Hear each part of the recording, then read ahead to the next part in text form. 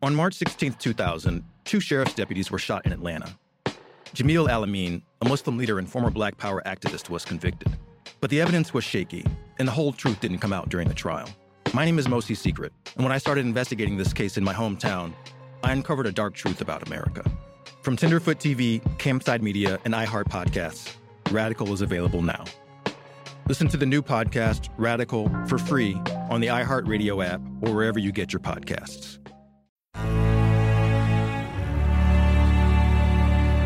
Action Park Media.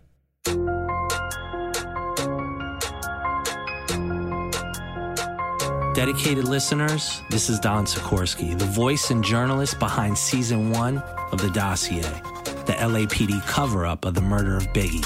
For the last 6 months, I've been investigating new information, new interview subjects, and writing Season 2 of the podcast that defined the LAPD cover-up of the murder of Biggie.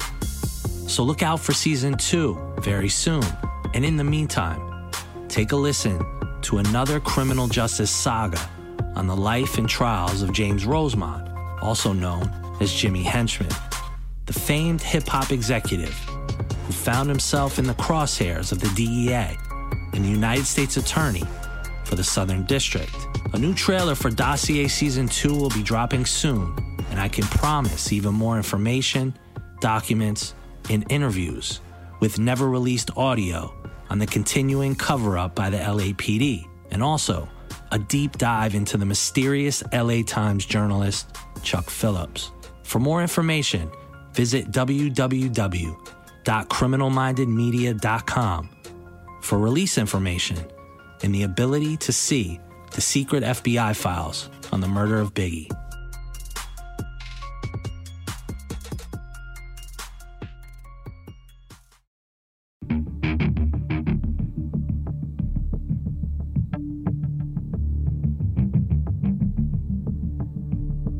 Welcome to the first episode of Unjust Justice, a story of Jimmy Rosemont and a release by Criminal Minded Media. This story I've been investigating and recording for close to 8 years. It was that long ago that I received a phone call from a federal prison, and I talked to Jimmy Rosemont about telling the story of his life. But more importantly, the story of Jimmy's journey through the federal criminal justice system. While this is Hip Hop Mondays, and Jimmy was arguably one of the top hip-hop executives of his era, this story is way more than just a tale about the business of the industry and the many stories that Jimmy has with music superstars.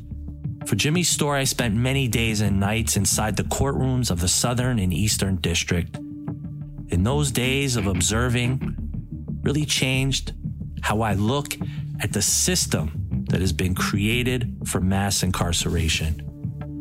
So sit back and enjoy this audio journey where Jimmy is allowed to tell his own tale through over 100 phone calls that were recorded inside the walls of a federal prison, where, as of right now, he will be housed for the rest of his life. But Jimmy continues to fight every day through legal appeal and other avenues to one day walk out of federal prison. And it is why this story for now is never ending. Stay tuned to the Criminal Minded Media feed for additional content on his actual presidential pardon from Donald Trump and where that stands as of now. In 1986, when I was coming of age, Ronald Reagan doubled down on the war on drugs that had been started by Richard Nixon in 1971. America's public enemy number one in the United States is drug abuse. In order to fight and defeat this enemy, it is necessary to wage a new all-out offensive. Drugs were bad, fried your brain, and drug dealers were monsters. The sole reason neighborhoods and major cities were failing. No one wanted to talk about Reaganomics and the ending of social safety nets, the defunding of schools and the loss of jobs in cities across America. Young men like me who hustled became the sole villain, and drug addicts lacked moral fortitude. Judges' hands were tied by tough-on-crime laws, and they were forced to hand out mandatory life sentences for simple possession and low-level drug sales. The Brooklyn I knew growing up It was tough. It was largely a Caribbean, West Indian community, so to say the least, we were marginalized. But in all of that marginalization, being Haitian was like a death sentence. That was the late Michael K. Williams. And you are now listening to Season 1 of Unjust Justice, the James Rosemond story. The call came in from a federal criminal institution. On the other end of the phone was James Rosemond. His nickname was Jimmy Henchman, or Jimmy Ace. And the call, from inside the feds as they were called, was a simple exchange. Jimmy wanted to tell his story. Jimmy Henchman is in jail for 9 life sentences. A street hustler from the 80s and early 90s, Jimmy was able to parlay his fierce reputation into a successful hip-hop mogul, who was then convicted as a federal drug kingpin. Jimmy's story is an impetus to cover the deep connection that has driven hip-hop music, starting in the mid-'80s until today, in the complex relationship to the culture and the federal criminal justice system. Now, the 90s painted this narrative using hip-hop. Hip-hop was like the canvas to speak about this new world of crack, killings, prison, militarized police forces, right? And so, for us, hip-hop was this audio documentary. It was telling us and detailing these stories of, prison and murder and gangs and drugs, but it was also, communicating to us our story and what we were going through. So now we're looking at this society and this environment that's been destroyed. I mean, drugs, for rappers in the 90s who grew up in the 80s and 90s, like myself, dominated our economic possibilities. Like, I found myself idolizing and looking up to drug dealers and to gang members. In the 90s, hip-hop painted this response. The murder, the mayhem, the prison, the death, the destruction. And rappers, were speaking a language that we could relate to. I grew up, feeling like I was being raised by Lil Wayne, by Tupac, by, Jay-Z.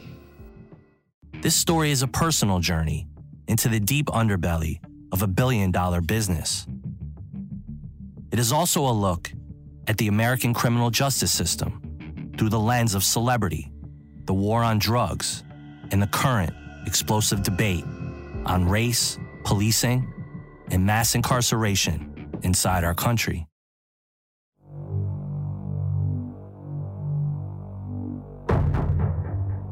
This call is from a federal prison. It's hard for me to sit here and justify in my head 7 life sentences because someone said I was a drug dealer. All of the money and the drugs that they had in the courtroom, none of that belonged to me. They had no tapes, not even a fingerprint of mine. They had nothing. And they made that into where they could take millions of legal money from me. Money that I acquired from representing Mike Tyson, The Game, Wyclef, from doing movies. For 20 years I've been in the music business.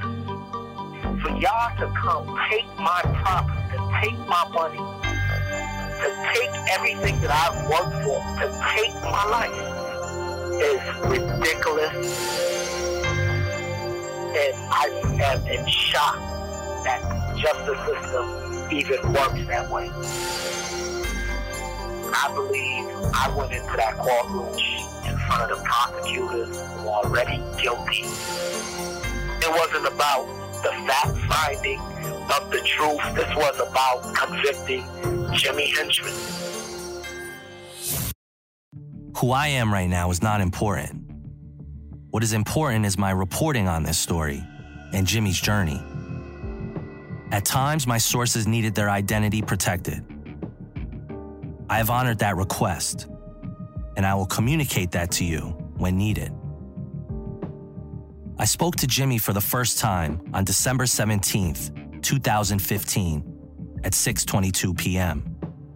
Jimmy was speaking on the phone from one of the worst federal prisons in the United States, Hazleton in West Virginia. This would be the first of over 100 phone calls.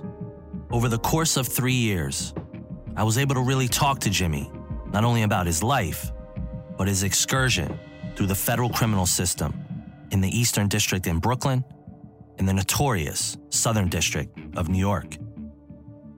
They played tremendous roles in this story, and to understand Jimmy's life and where it ended up, you have to understand the mechanics of federal investigations. The FBI, DEA, NYPD, inside the hip-hop music industry. On that first call, I could tell that Jimmy was a storyteller, and his intellectual prowess and his business acumen were very sophisticated. He could not have done deals with Mike Tyson, Don King, Lennox Lewis, Leor Cohen, and many other hip-hop power players if he didn't have nerves of steel. His criminal persona did not match up with the person I spoke to from jail. I had to ask myself if what he was telling me was the truth, or was it a version of his own personal truth? Maybe he dabbled in the drug game, but was he a drug kingpin with the same charges that El Chapo faced? Was that even possible? Good gangsters have that chameleon-like ability to endear people to them and their mission. Anyone who was a true gangster is simply an elevated entrepreneur, playing a game where the stakes were death or jail forever, where Jimmy was right now.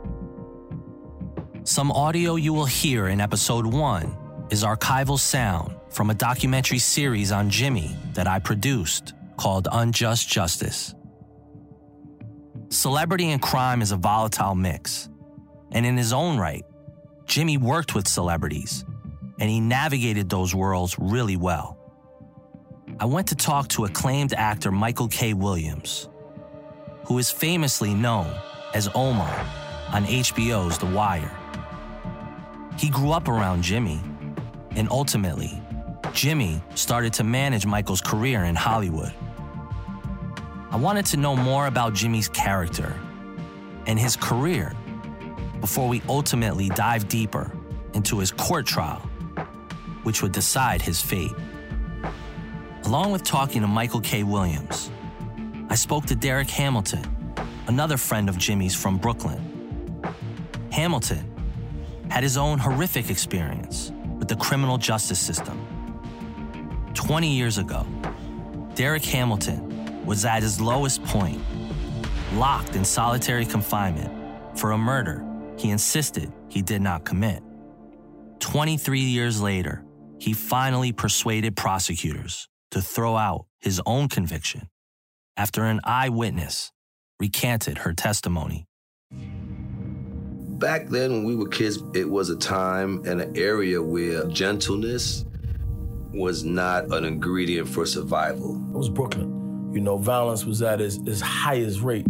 You had to be alpha or you got eaten. You know, people was killing each other, man, just to try to eat. He definitely was not one that was going to be walked on. Jimmy was a man that respected everybody, but he demanded respect in return. You either came at him straight or you would want to leave him alone. Now, if you would have arrested me when I was 17 and said that I was doing those kind of things, yes. I was extorting, I was robbing. People was very afraid of me. Jimmy definitely has a bad reputation from his past. But not at 40-something, man. That wasn't me. I wasn't that person no more. My family left Haiti because Papa Doc was a vicious ruler at the time. I was born in Harlem Hospital in 1965. There were 5 of us, my sister and 3 brothers. We stood out because my family spoke Creole, but American guys just couldn't understand a black guy speaking not full French, but a broken French. So I noticed from there that I was different. My brother, Kessner, was a bit older than me. He was more prone to the streets. he would bring some of his friends over. And so I started getting introduced to street guys. All of them were pretty much West Indian guys. They were either from Trinidad or Jamaicans. One guy in particular was a guy by the name of Winston Harris. And Winston Harris is the guy who testified on me and who I knew since I've been 7 years old, which really broke my heart. My mother and father broke up. We moved at that point to Avenue D and Rogers in Flatbush. A couple of blocks down to Nostrand Avenue, there's projects there, which is the Vanderveer projects. I first met Jimmy, we were actually kids. We grew up in the same neighborhood, East Flatbush. I lived in the Vanderveer projects. Jimmy lived in the surrounding area. What I remember about 1981 was it was epitomized by the film with Kurt Russell, Escape from New York. Because if you had the wherewithal, you were getting the hell out of here as quick as you can. Organized crime and corruption, that was a big thing back then. Like I said, you mind your business, you did what you had to do, and nobody stood in your way. People always trying to sell you stolen merchandise. Every day they come over, you want to buy a radio, tires, a bumper. This was all day long, and they never stopped. I was a night manager of Mickey D's in the Bronx. I had crime problems in the restaurant. I had to go over the counter and deal with them individually. I was getting rheumatism, arthritis from dialing 911. It was a joke. And instead I had cops coming in trying to scam me for free food. All right, so life doesn't happen bi-weekly, so why should payday? The money you earn can be in your hands today with EarnIn. EarnIn is an app that gives you access to your pay as you work, up to $100 per day or up to $750 per pay period. Just download the EarnIn app and verify your paycheck. Then access up to $100 a day as you work and leave an optional tip. Any money you access plus tips are automatically repaid from your next paycheck. So maybe you need to get your kids something special, or you and the wife need a scintillating night out. Every once in a while, at least. So download EarnIn today, spelled EARNIN, in the Google Play or Apple App Store.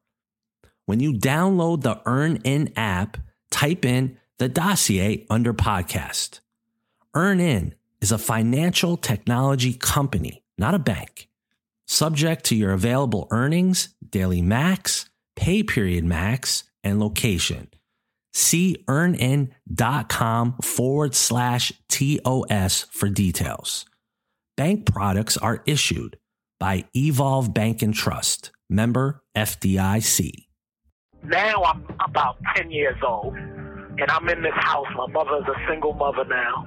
All of my brothers are pretty much older, way older than me. I'm the youngest, and so nobody's really home to supervise me. My mother's working 2 jobs. I remember there was times when there weren't no food in the house. The streets at that point pretty much claimed me.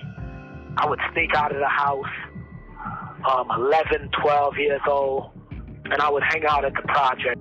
I would get up early in the morning and I would steal the newspapers that they would deliver to the grocery stores in the morning, and then I would sell them by the train station. After school, I would be around the project. The guys in the project, there was a lot of West Indian guys. I couldn't hang out with the American guys, even though I wanted to, but they never understood when they called my home that my mother was speaking Creole, and I didn't know how to explain that to them. So the only guys that I could really cling on to that could understand my West Indian heritage was the Jamaican guys or the West Indian guys. And that was pretty much when my life kind of changed for the worse. Because the guys that I clinged on to were very, very violent guys. 13 years old was when I probably owned my first gun. 1976. I remember being in my living room and a newscast goes off. They're talking about the Untouchables. They had a big shootout in the projects and it's a bunch of Rastafarians, and this war spilled over from Jamaica. So the next day when I go to school, all of the kids are talking about it. Little brothers of these guys are my friends, so they pretty much put the first gun in my hand when I'm 13 years old. In 1971, gang violence had escalated to a fever pitch.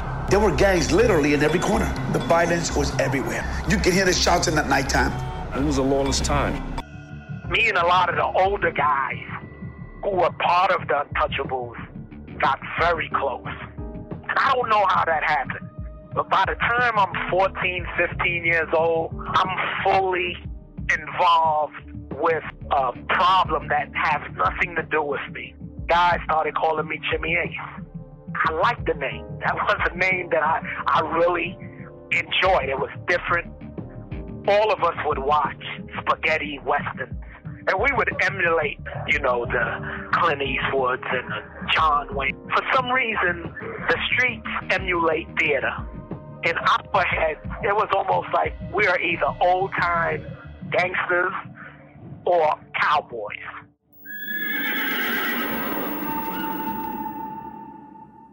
It's a hell of a thing, killing a man. You take away all he's got and all he's ever gonna have. There were times where guys would take me on missions with them, and then I just started making a name. He was one of our urban legends in the community. He had a reputation for, no nonsense. We ended up becoming the bullies of the neighborhood. Growing up in the 80s in Brooklyn was hellish, man. It was literally hell unleashed. I was playing hooky so much, and I started failing in all my classes. I just dropped out at 10th grade. And by 16 years old, I was arrested 2 separate times with firearms. By the time I was 18, I had a murder charge and 2 other firearm charges. In 1983, Jimmy took a plea bargain to a firearm and use charge and was sent to the Juvenile Detention Center at Rikers Island. And as soon as I hit Rikers Island, a bunch of guys come to me and say, "You don't have your 9mm now, Jimmy Ace. You better check in the PC."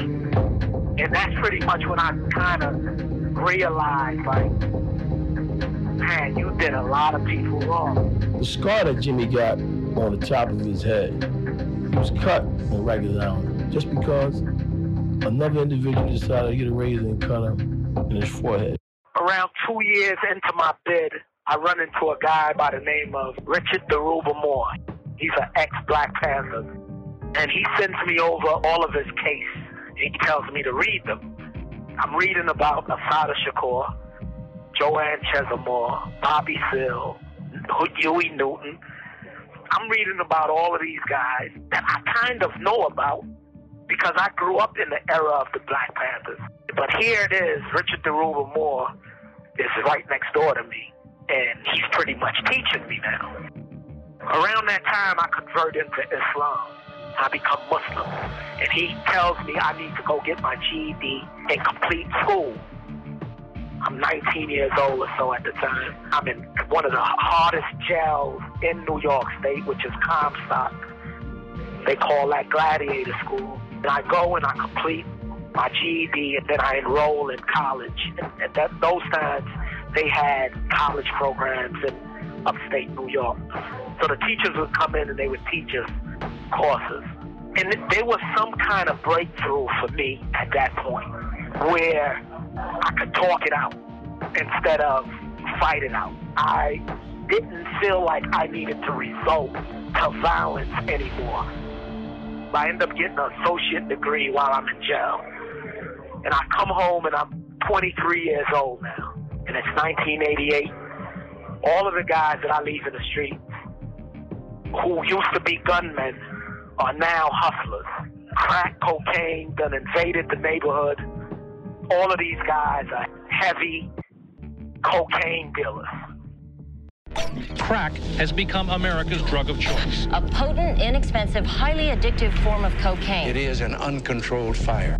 It became a way to make money for young black, poor, uneducated males. And I fall right into that whole mix.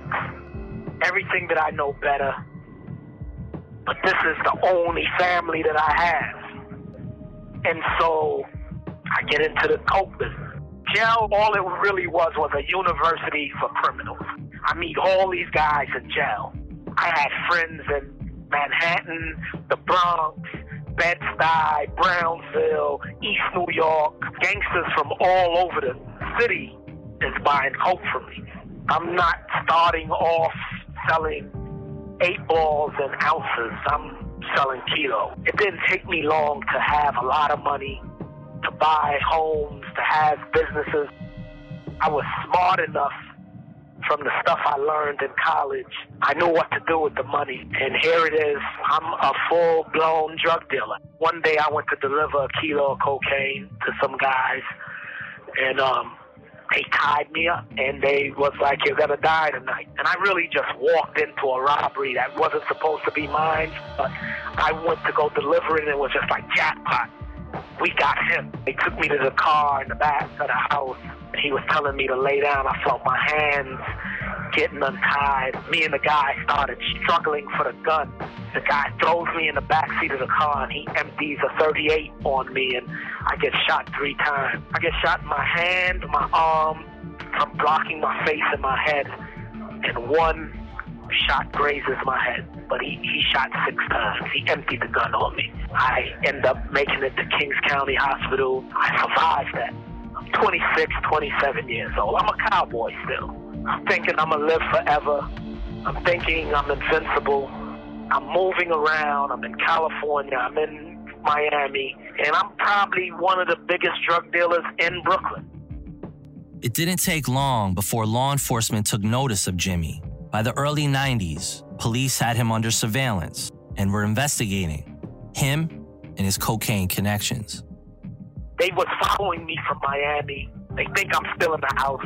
I'm in Brooklyn. They kick in the door, and I'm not there. They find a bunch of money in the house, and from there, I'm on the run. I know I have to get away from Brooklyn. So I start hanging out in Manhattan, and I open up my first office, which was on 25th and Broadway. I opened that up around 1992, really as my hideout. And at that time, I don't know nothing about the music business. I don't care nothing about the music business. But one of the fascinations of being a gangster or a drug dealer is that you want to rub shoulders with guys who have money like you, or guys of your stature. And usually you look at entertainers as those guys. Here is former editor-in-chief of The Source magazine, Kim Osario. The 90s was a time in hip-hop where drug dealing rap really became popular. And I think a lot of artists were surrounding themselves with street guys because it lent credibility to who they were. To give context to the world Jimmy was entering, it was a business where the streets could be involved. This was no different than when the mafia families inside New York City controlled concert venues and various artists. A lot of hustlers of the 80s and 90s knew that the hip-hop music business was an avenue where they could go legit. And why not? The money from the crack cocaine explosion of late 80s was drying up, and the drug kingpins of that era were now in jail for lengthy sentences. The drug game was evolving, and the fast money of the 80s was dead and gone. To go further, tactical narcotics teams now were the norm all over New York City. Law enforcement was better funded, smarter, and were using long prison sentences to destruct any drug crew that got powerful inside New York City. This is when David Hyatt comes to me and say he had a music company. He was talking about, do you want to help me fly some people down to Miami and do a big party? And he could bring Ice Cube and Fab Five Freddy. I jumped to it. I gave him $50,000 to charter a plane, and that was when I first met Fab. And me and him pretty much kicked it off because I knew he was from Brooklyn. I was from Brooklyn. It was just a moment. At the time, David Hyatt was an established record producer who was best known for discovering R. Kelly.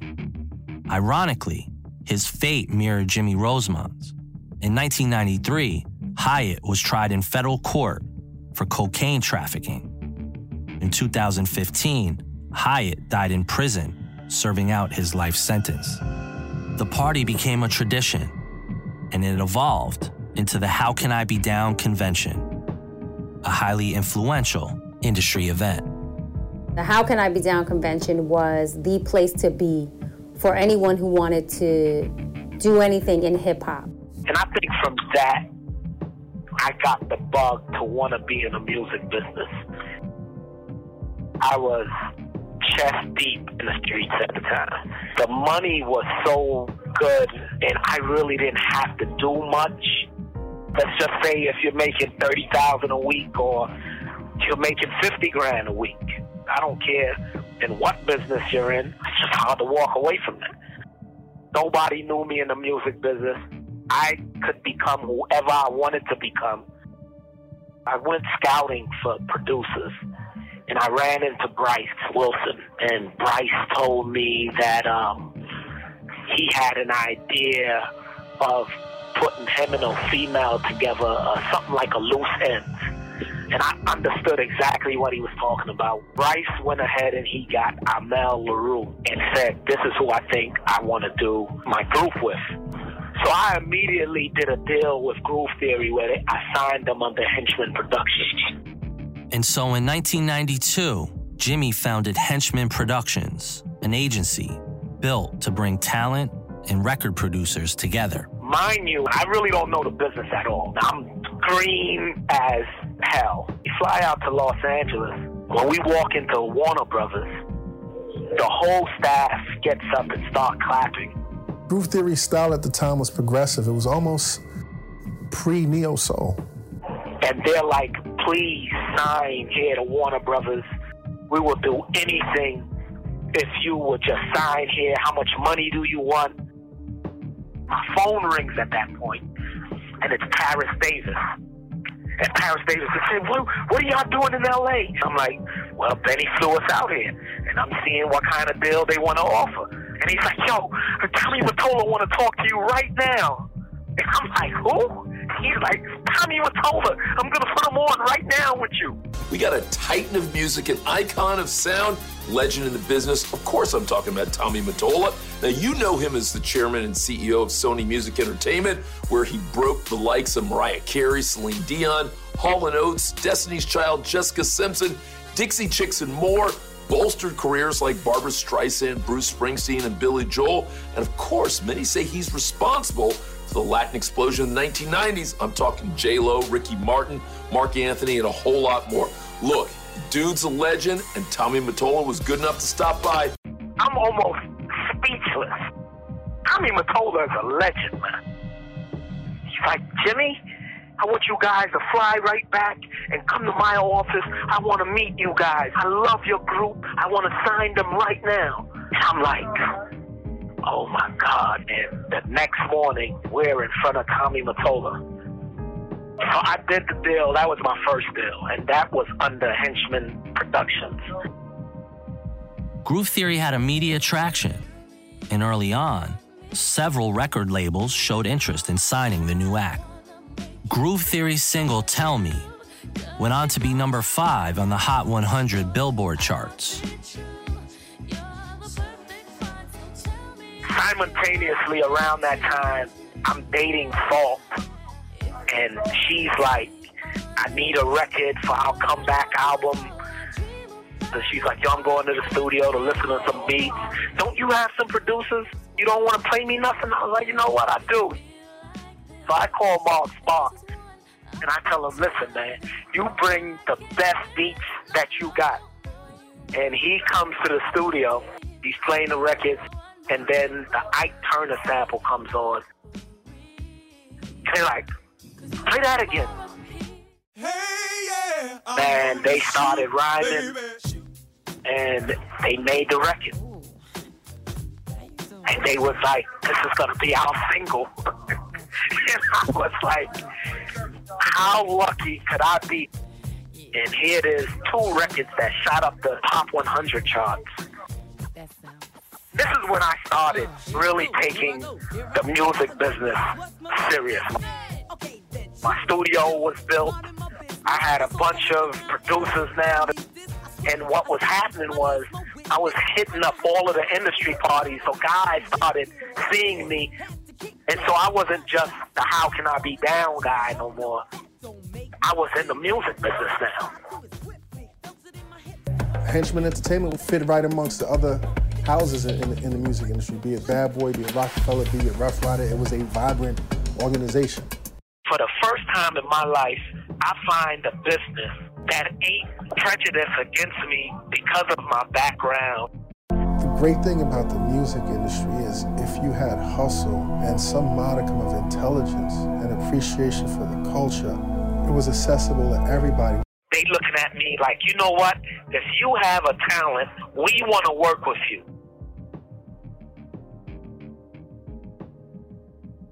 On the next Unjust Justice.